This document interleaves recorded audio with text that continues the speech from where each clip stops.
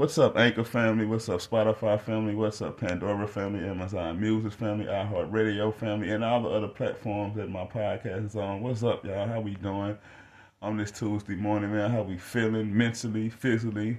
You know that health is very important. I'm telling you, you gotta watch what you eat because your health is very important.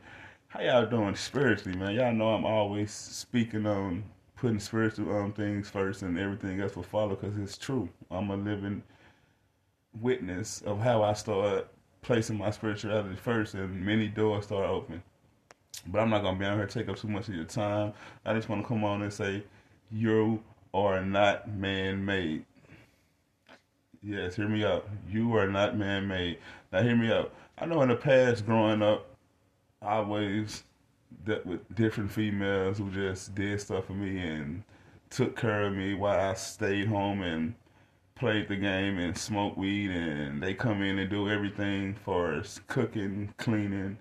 And don't get me wrong, I didn't always have no man mentality. I always had a little boy. I had a little boy mentality. And what I mean by that, you got men out here, because I was one of them that think it's cool that a woman is taking care of them. You are not man-made when you do that. You are not a man when you do that. Real men would get up and work a fucking McDonald's job if they have to provide for their family or take care of their spouse or help their spouse out. They won't just let their woman or lady friend or however you see the person you're dealing with do all the work.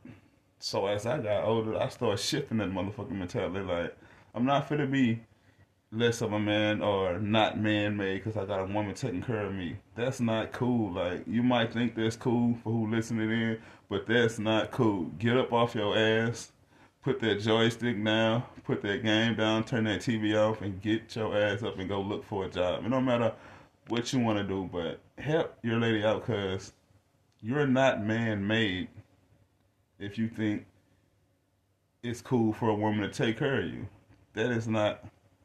They don't go fly with me. I'm gonna be honest. You gotta get up and get out there and get some. Like, it's 24 hours in a day.